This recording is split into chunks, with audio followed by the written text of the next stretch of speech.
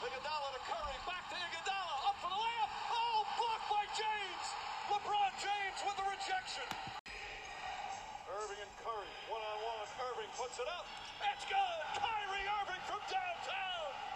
And the Cavaliers by 3.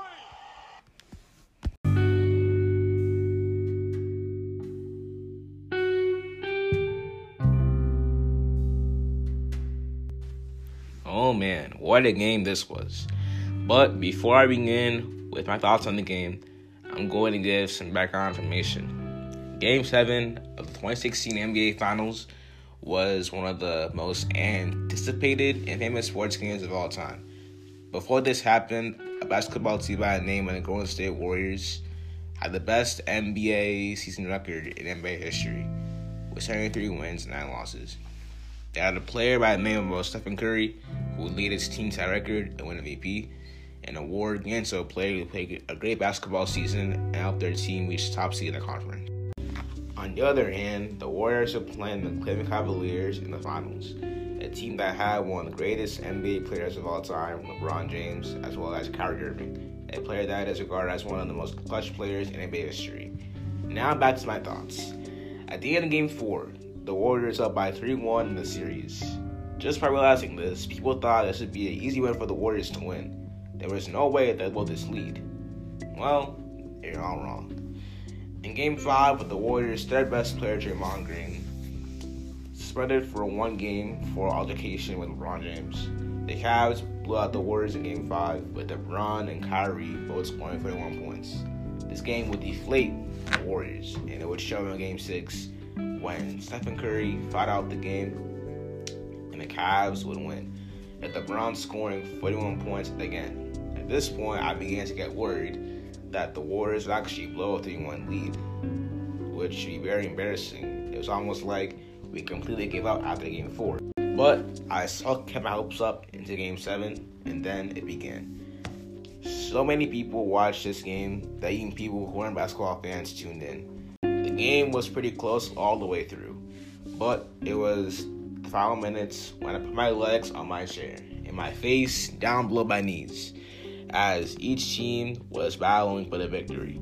If the Warriors won, their record wouldn't go to waste, and their MVP Stephen Curry could have the perfect NBA season. If the Cavs won, LeBron James would have a serious case to be the greatest NBA player of all time, and the Cavs will come back down from 3-1, winning 3 games in a row. And well, with LeBron James' famous block and Kyrie Irving's game-clutching shot, the Cavs won the championship and became the only team in the finals to come back down 3-1.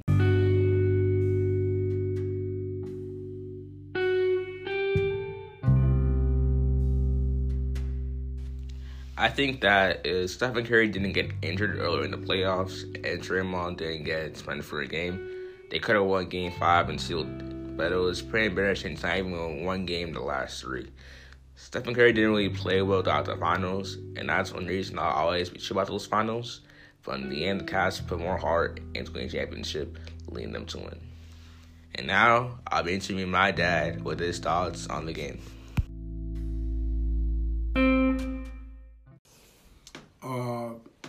I remember exactly that Game 7. It was a game that brought a lot of bad feeling on both sides. We don't know what's gonna happen.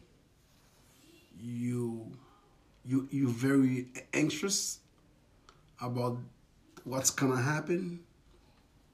But I had the feeling that this could be a win for the Cleveland Cavaliers because they had the momentum going into the game. So they have no fear of the Warriors anymore. They're ready to go after them, and this is the time to do it. And that was my feeling. They're gonna get it done. It's not gonna be easy, but I have the feeling they will get it done.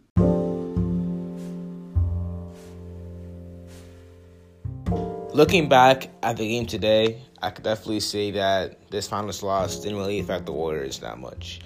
After they lost, they were signing great NBA player Kevin Durant win back-to-back championships to certify themselves as a dynasty. Sadly, after a couple years, Kevin Durant will leave the team, and next season the Warriors have a terrible season, with 2 other players injured regarding Klay Thompson and Stephen Curry. However, this year, they're doing pretty solid, only without Klay Thompson. Hopefully in the future, the Warriors will continue to be successful without any setbacks or any injuries as we go on in the NBA.